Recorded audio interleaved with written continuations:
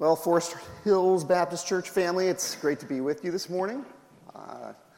It's a beautiful day, beautiful fall day. It's going to be warm, so we can be happy about that. And let's go to the Lord in prayer.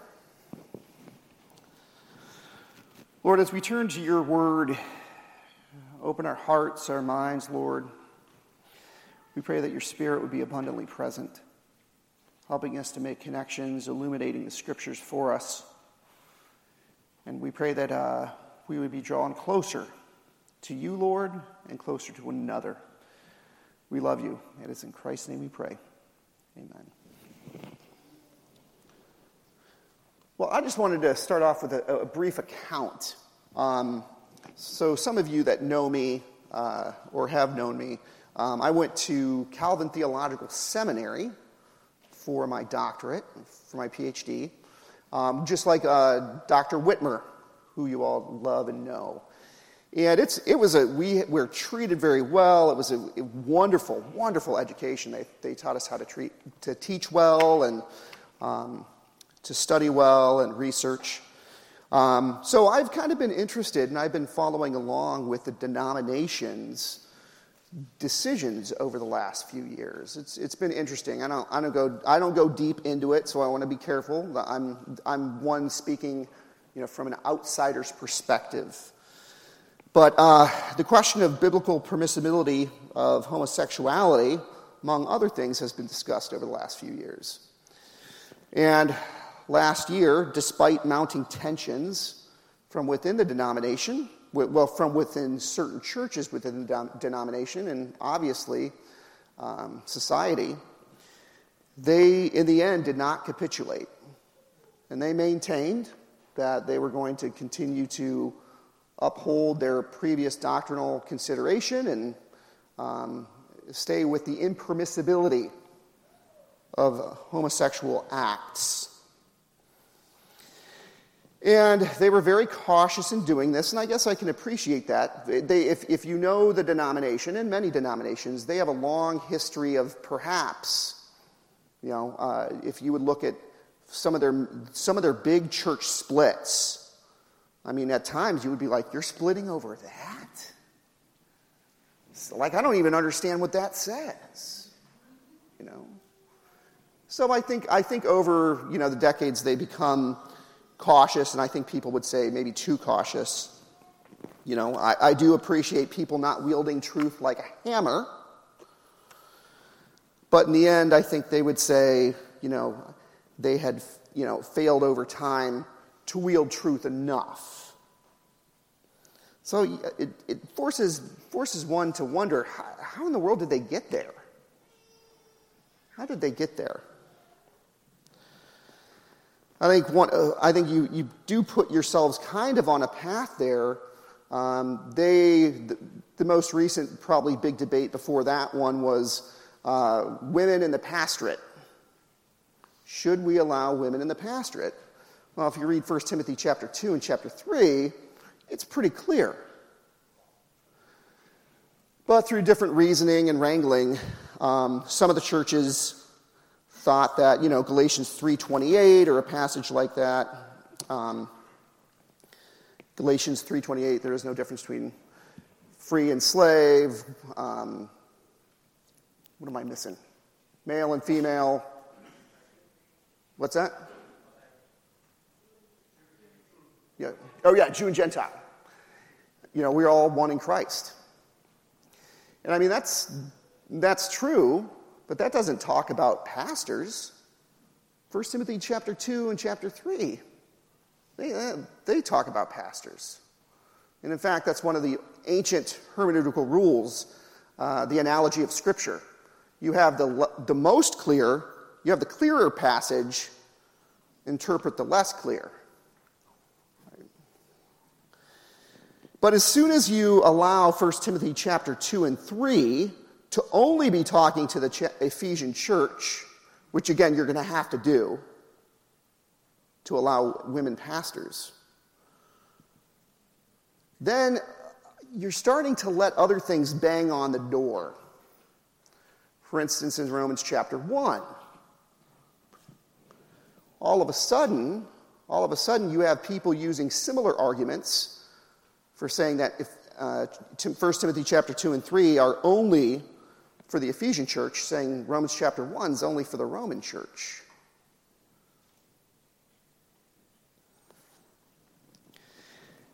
And then, if you go that far, then you might say the Great Commission was only for the first generation of the church. And if you even want to go further, you can remove Christ out of Christianity altogether and say, John 14:6, I'm the way, the truth, the life, no one comes to the Father except through me. Well, that was only for the disciples that he was talking to.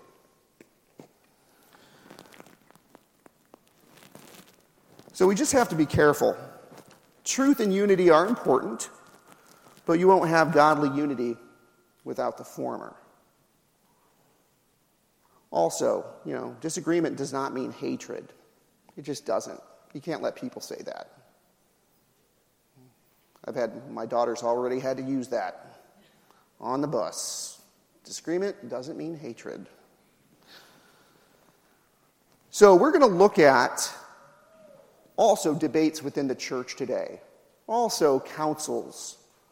This balance between truth and unity. Truth is not a hammer to whack someone on the head with. We are to be compassionate. But at the same time, we are to obey God. That's who we care about. That's who we want to obey. So, let's get into it. We're going to be in Acts 15 this morning. Let me give you an intro to the text. Some of you have the practice of going through the sermon notes maybe every day after they're given, every day, during the week. But some of you don't, and sometimes you guys forget what we've been talking about. So let me just give you a little bit of an update where we were in chapter 14.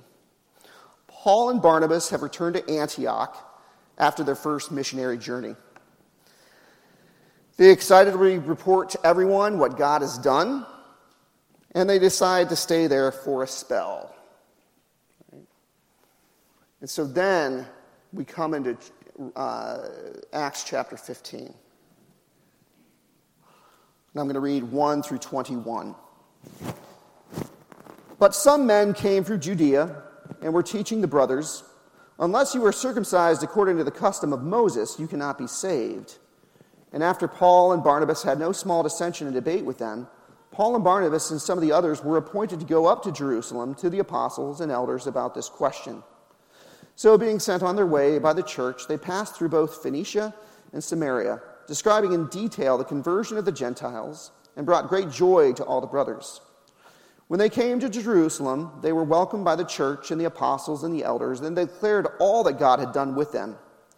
But some believers who belonged to the party of the Pharisees rose up and said, "It is necessary to circumcise them and to order them to keep the law of Moses." The apostles and the elders were gathered together to consider this matter. And after there had been much debate, Peter stood up and said to them, "Brothers, you know that in the early days God made a choice among you, that by my mouth the Gentiles should hear the word of the gospel and believe. And God, who knows the heart, bore witness to them by giving the Holy Spirit, just as he did to us. And he made no distinction between us and them, having cleansed their hearts by faith. Now, therefore, why are you putting God to the test by placing a yoke on the neck of the disciples that neither our fathers nor we have been able to bear? But we believe that we will be saved through the grace of the Lord Jesus, just as they will." And all the assembly fell silent, and they listened to Barnabas and Paul as they related what signs and wonders God had done through them among the Gentiles. After they finished speaking, James replied, "Brothers, listen to me. Simeon has related how God first visited the Gentiles to take from them a people for his name. And with the words of the prophets agree, just as it is written, 'After this I will return, and I will rebuild the tent of David that has fallen. I will rebuild its ruins, and I will restore it, that the remnant of mankind may seek the Lord, and all the Gentiles who are called by name, says the Lord, who makes these things known from of old. Therefore, my judgment is that we should not trouble those of the Gentiles who turn to God, but should write to them to abstain from things polluted by idols, and from sexual immorality, and from what has been strangled, and from blood. For from ancient generations Moses has had in every city those who proclaim him, for he is read every Sabbath in the synagogues. So what you see before you are the three questions that are going to help guide our exploration through this text. First, hadn't the apostles already figured this out? Right? We're going to talk about that. Hadn't they figured this out already? Why are they going to a council and talking about this? 2, why would Peter, Barnabas, and Paul go to a council to discuss and debate something they already knew? And then 3rd, is James being wishy-washy? That's a theological term for, vacillating. I don't know. So, all right. So first question. What is the background here? What is going on? So for this, we need to look at 3 places in the New Testament. So prepare your Bible to flip around and just sort of scan. First is Peter in Acts chapter 2, 10 through 11. Then Paul in Acts 11 through 14. And then lastly, Galatians chapter 2, where you see a showdown between Peter and Paul. So first, Acts chapter 10. Remember the situation, Cornelius? That's what we're going to be talking about.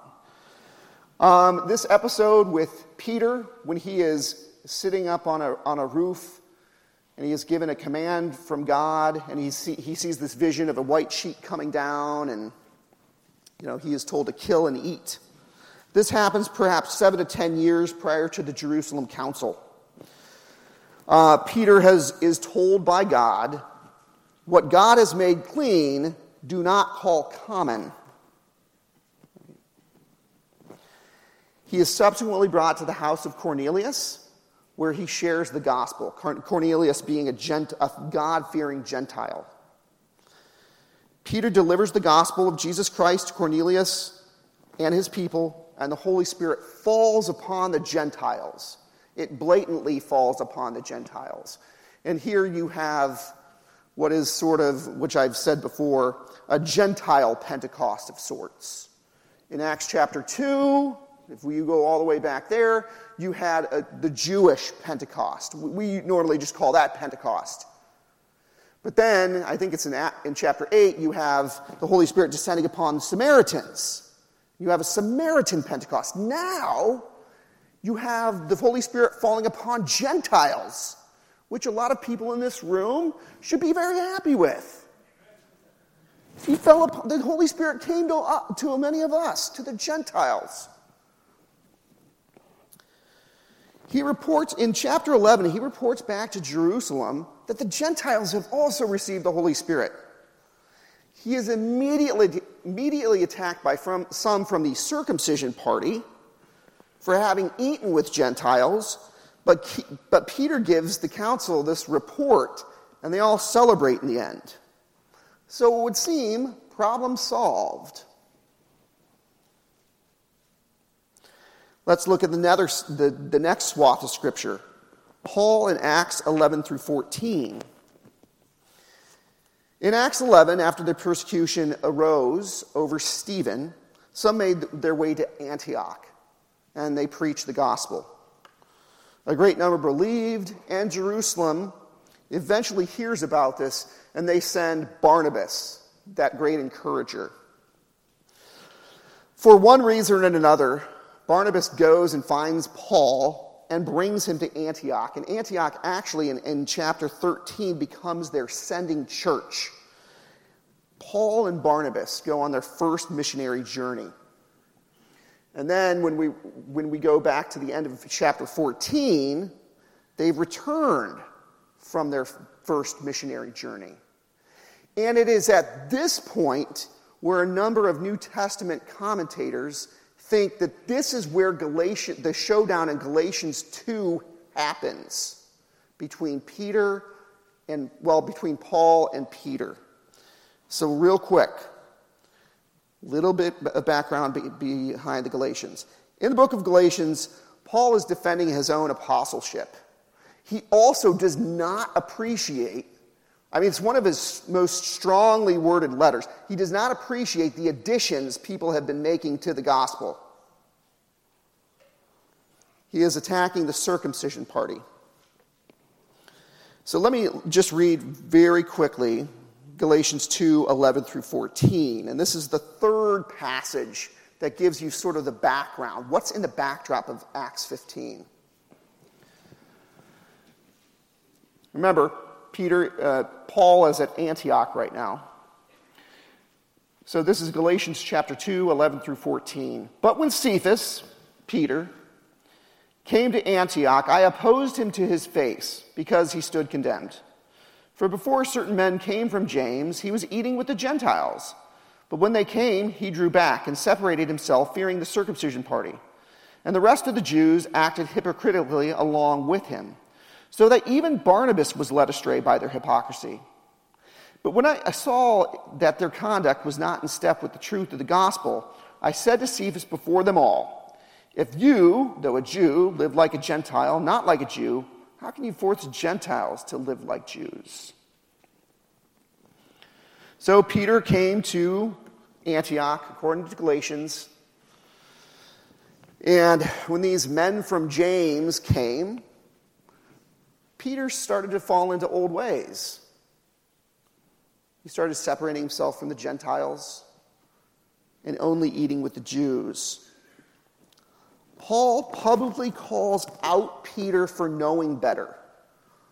I just told you what he said in Acts chapter 13. He was saying the Holy Spirit came to the Gentiles.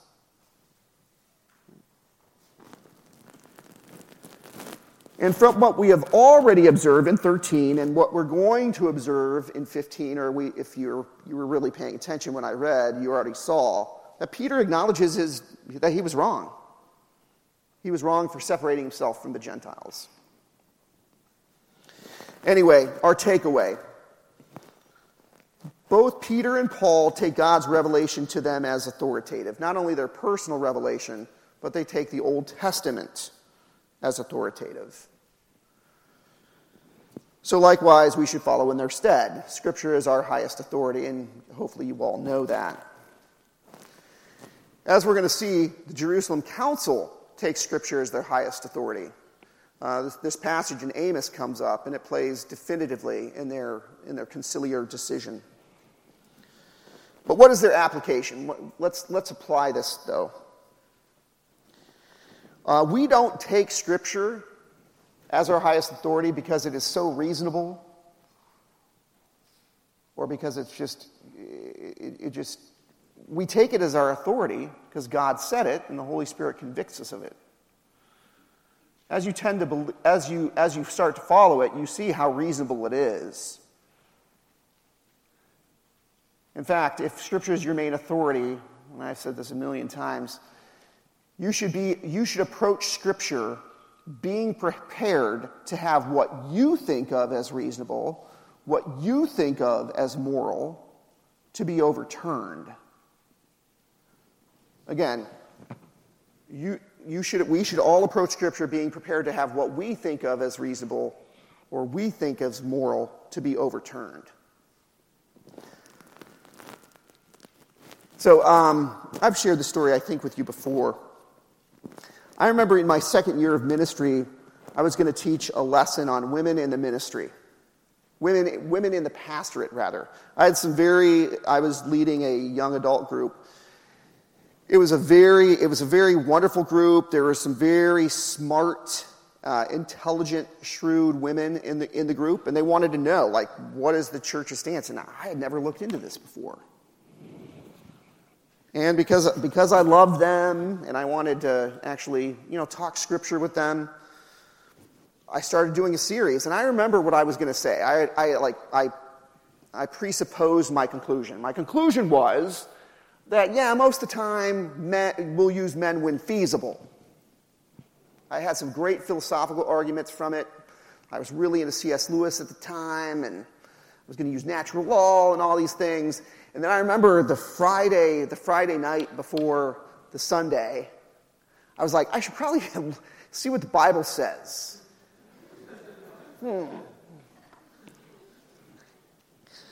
Again, what an idiot I was. Yeah.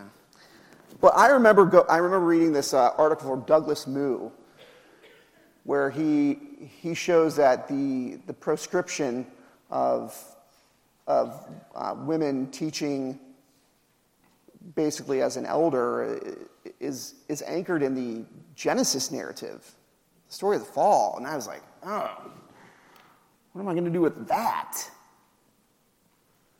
I could find no argument against him, none that would satisfy. And it was clear he was not only talking to the Ephesian church. So my hands were tied. This was my own decision. My position must change. But also, that was very helpful for me that day. Because not only did I think, maybe I should go to the Bible first, but it also helped show that the position of elder or pastor is definitely not the only important role in the church. We had these tremendously talented and gifted, because all people in the church are given spiritual gifts, each. So I had to stop looking at the pastor as the church being a one-man show, or a two-man show, or a three-man show, or four. This is a whole show of a whole body working together. Because women are also given spiritual gifts. So pastor is not the only important job in the church. We're a body. But nonetheless, you have to speak truth.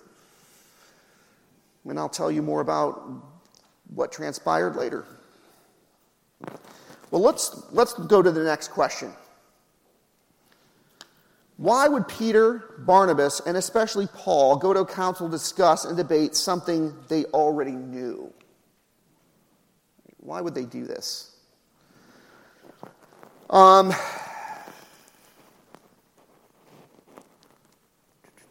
Let me jump it to verse 5. But some believers who belonged to the party of the Pharisees rose up and said, "It is necessary to circumcise them and to order them to keep the law of Moses." The apostles and elders were gathered together to consider this matter, and there had been much debate. Peter stood up and said to them, "Brothers, you know that in the early days God made a choice among you, that by my mouth the Gentiles should hear the word of the gospel and believe. And God, who knows the heart, bore witness to them by giving them the Holy Spirit just as he did to us. And he made no distinction between us and them, having cleansed their hearts by faith. Now therefore, why are you putting God to the test by placing a yoke on the neck of the disciples that neither our fathers nor we have been able to bear? But we believe that we will be saved through the grace of the Lord Jesus, just as they will." And all the assembly fell silent, and they listened to Barnabas and Paul as they related what signs and wonders God had done through them among the Gentiles. So the debate, the Judaizers, the circumcision party. The Jews from Judea that came to Antioch were giving a different gospel. They were saying we are justified through faith and circumcision. Right? Now this party of the Pharisees in chapter 15, are they the same people? Are they different? They do not expressly mention salvation. They just simply say that it was necessary for them to be circumcised and to keep the law of Moses. Now Peter argues that there are no Judaistic preconditions or postconditions to being saved, to being justified. The Spirit was poured out on the Gentiles just as it was the Jews when they believed. But he points out in verse 11 that even the Jewish Christians are not saved due to any preconditions or postconditions. So even what they've been talking about, they don't think that they were saved by, or Peter does not think that they were saved by any preconditions or postconditions. So Peter, again, this is a tacit acknowledgement that Peter was wrong in his actions in Galatians chapter 2. Barnabas and Paul, they also relay their experiences. And I think there's a few important observations we can take, or observations we can make about apostolic character. One, Peter, who was somewhat recently chastised, he doesn't drag his feet or anything. He just proclaims truth. It was kind of like, yeah, I was an idiot. This is the right way. This is the right thing to believe, and here's why. Paul does not take umbrage at having Barnabas, who is sort of subordinate to him, asked to speak first.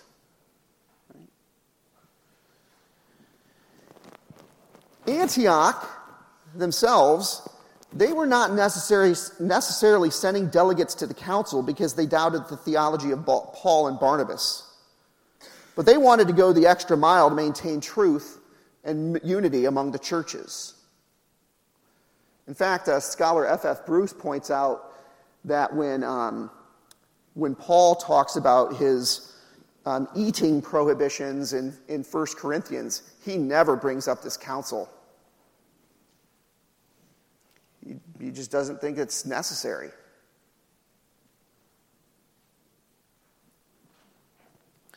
Let's look real quick at verse 13.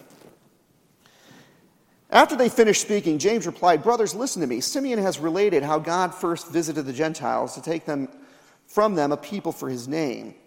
And with this, the words of the prophets agree, just as it is written. After this I will return, and I will rebuild the tent of David that has fallen, and I will rebuild its ruins, and I will restore it, that the remnant of mankind may seek the Lord, and all the Gentiles who are called by my name, says the Lord, who makes these things known from of old."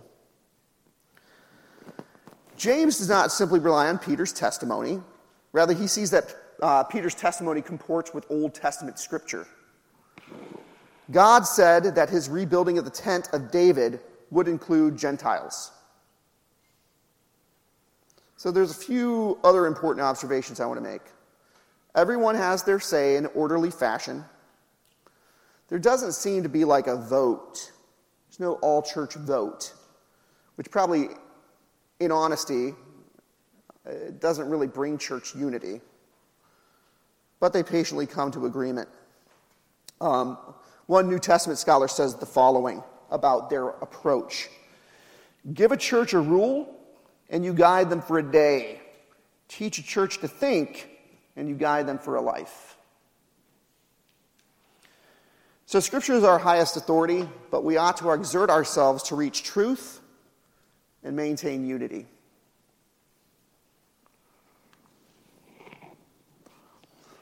So let's try to apply this. So in many instances, when you help folk see the truth, you actually will get unity. Churches and any body of people, for that matter, must be wary of simply voting. Education, edification are hard discussions, but they must be had. So back to my story about me teaching about 1 Timothy chapter 2 and 3 to this young adult group, where we had a section of very interested young ladies who wanted to know, is the pastorate open for women? I think the reason that we were able to maintain these very independent women is that we actually talked through the passages. We talked through them patiently, slowly, and we walked through Scripture. We allowed conversation, we allowed pushback. But in the end, having someone wrestle with the text themselves is better than telling them just this is the way it is. And when you see the ramifications of the hermeneutics, the interpretive moves that you make if you try to get rid of 1 Timothy chapter 2 and 3, I do think you're on a slippery slope for even more grievous things.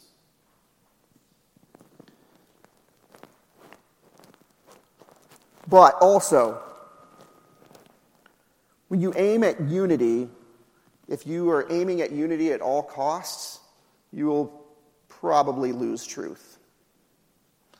And this is where I think the church must engage in the hard task of church discipline and not shying away from it.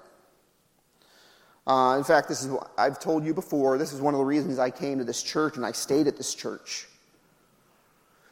I remember we came to Grand Rapids 2007. I was a very young 30-year-old. Very young 30-year-old. But I was kind of newly married. And one, they were just doctrinally sound. But also, I got the impression that even the people I didn't maybe agree with or see eye to eye with, I know those people. They would stand in and take care of, my young family if something were to happen to me. That's just the type of people you all are. What is more, as being a newly married guy and knowing the importance of accountability, I also knew this was not a church that would be okay with any shenanigans going on within the marital bounds. They would call me into account. They would call her into account, and I've seen that happen here. Some people feel very uncomfortable when we've exercised church discipline, but I think in the past, I just remember a few times Jeff leading a very humble but very strong, disciplinary proceedings, and we pray for the people. We've been asked to reach out to these people. Again, it wasn't to bash them over the head with a hammer. It was to win them back, to bring them back to God's fold. And I wanted that. I wanted that accountability. I mean, we've actually run into issues. I have with the churches I've been involved with or talking to other people. If you ask what's the point of church membership, well, accountability. That's one good thing. Because if you're not a member, we can't start those proceedings. We'll talk to you. But every time it's been done with humility and with the use of Scripture.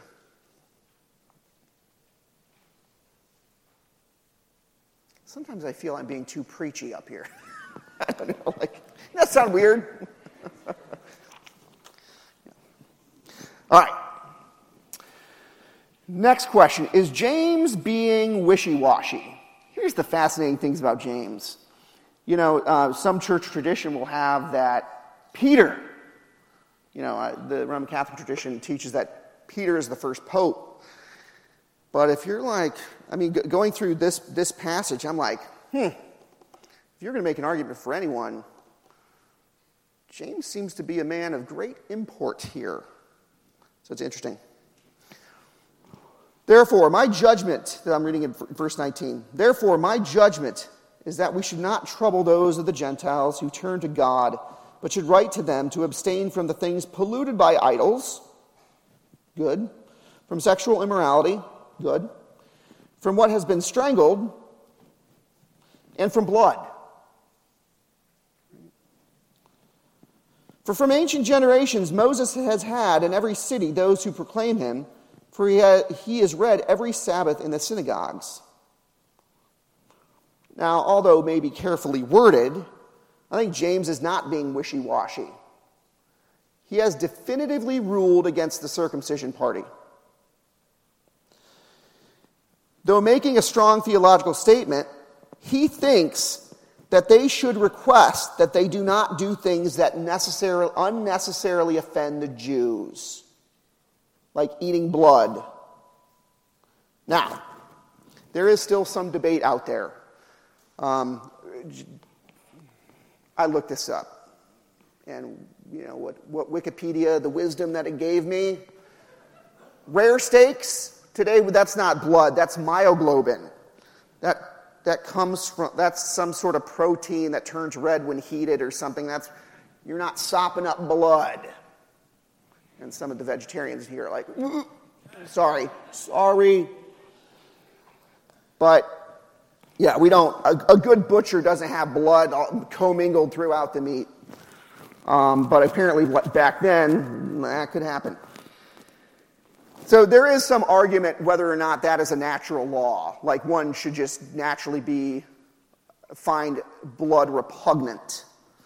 I'm not convinced of that. I don't really have any dog in the fight, as it were. But that seems to be, let's just for argument's sake say that is not a biblical prescription for us today. But James still asks them to refrain from doing it. He still asks them to refrain from doing it. He knows it will make it harder with the Jews that are surrounding them.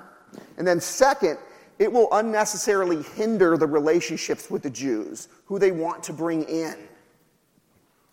Right? He knows that you can't make unbiblical mandates. But you can make requests that people do not unnecessarily hinder the promulgation, the advancement of the gospel. You can do that. And that's what I think James is doing here. So, takeaway. Here's our takeaway. Scripture is our highest authority, but we ought to exert ourselves to reach truth and maintain unity without sacrificing the former for the latter and the latter for what is not actually truth. Stare at that for a moment and sort of absorb it. See what I'm trying to say. Scripture is our highest authority, but we ought to exert ourselves to reach truth and maintain unity without sacrificing the former, truth, for the latter, unity. So without sacrificing truth for unity, and unity for what is not actually revealed truth. And this last portion can be a little difficult. I do know one of our sister churches in the area. They did not sacrifice unity for what I would call biblical preference, or for their what is just preference. So there was a church in our brotherhood, our fellowship, that was just struggling badly. They finally found someone to be their pastor, and this person was perfect. Just great. And there was celebration, and people they were getting excited. And then one or two elders just, in a casual conversation, they asked this prospective pastor, what did he think about the consumption of alcohol?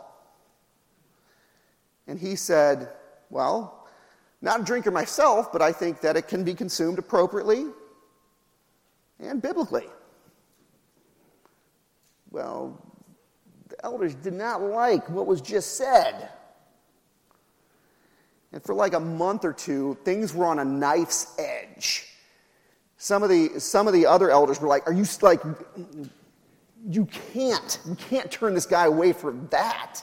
Where is in the Bible?" And eventually, the other elders, they gave in. They're like, we can't make actually a very good argument from the Bible for saying never to drink alcohol. But it was their willingness to maintain unity for what is not actually provable biblical argument. And now that church is thriving. Church is thriving. But we also know church bodies or denominations that have gone against this principle, and they've eventually sacrificed truth for unity. The UMC, United Methodist Church, they finally split over the issue of ordination of unrepentant homosexuals, among other things. How did they get there? Well, I think they continued to endure more and more theological and more liberals for the sake of unity. Their people probably weren't trained. Some of my favorite people that I knew from seminary were United Methodist pastors, and they really did not like what was going on in the denomination. And they were ready to fight. They would meet so-called shepherds, other so-called shepherds, and they would be like, "What big eyes you have. It's just better to watch the sheep with. What big teeth you have." New Testament Joel Green, is he related to Michael Green? Maybe, I don't know. Writes this: progressive morality and progressive thinking often go hand in hand with progressive deafness to the voice of God. Progressive morality and progressive thinking often go hand in hand with progressive deafness to the voice of God. I think when people take some principle like love, tolerance, inclusion, and make that the guiding authority that they have to institute at every point in the Bible, they actually take away the Bible's authority, and you actually never learn what godly love is, what godly inclusion is, what godly intolerance is, what godly tolerance is. The true believers in the UMC, most of them will leave. Some will go down with the ship, fighting the good fight. But probably in the end, you're going to have a lot of, self-congratulating folk who are just like the idea of being religious, right? As the true believers leave. But in the end, I'll just repeat the gist of this, of Acts chapter 15, or what I've gleaned from it. Scriptures are our highest authority, but we ought to exert ourselves to reach truth and maintain unity without sacrificing the truth for unity and unity for what is actually not revealed truth. Let's pray. Lord God, you give us your word. You gave us your Son, and we're so thankful for that.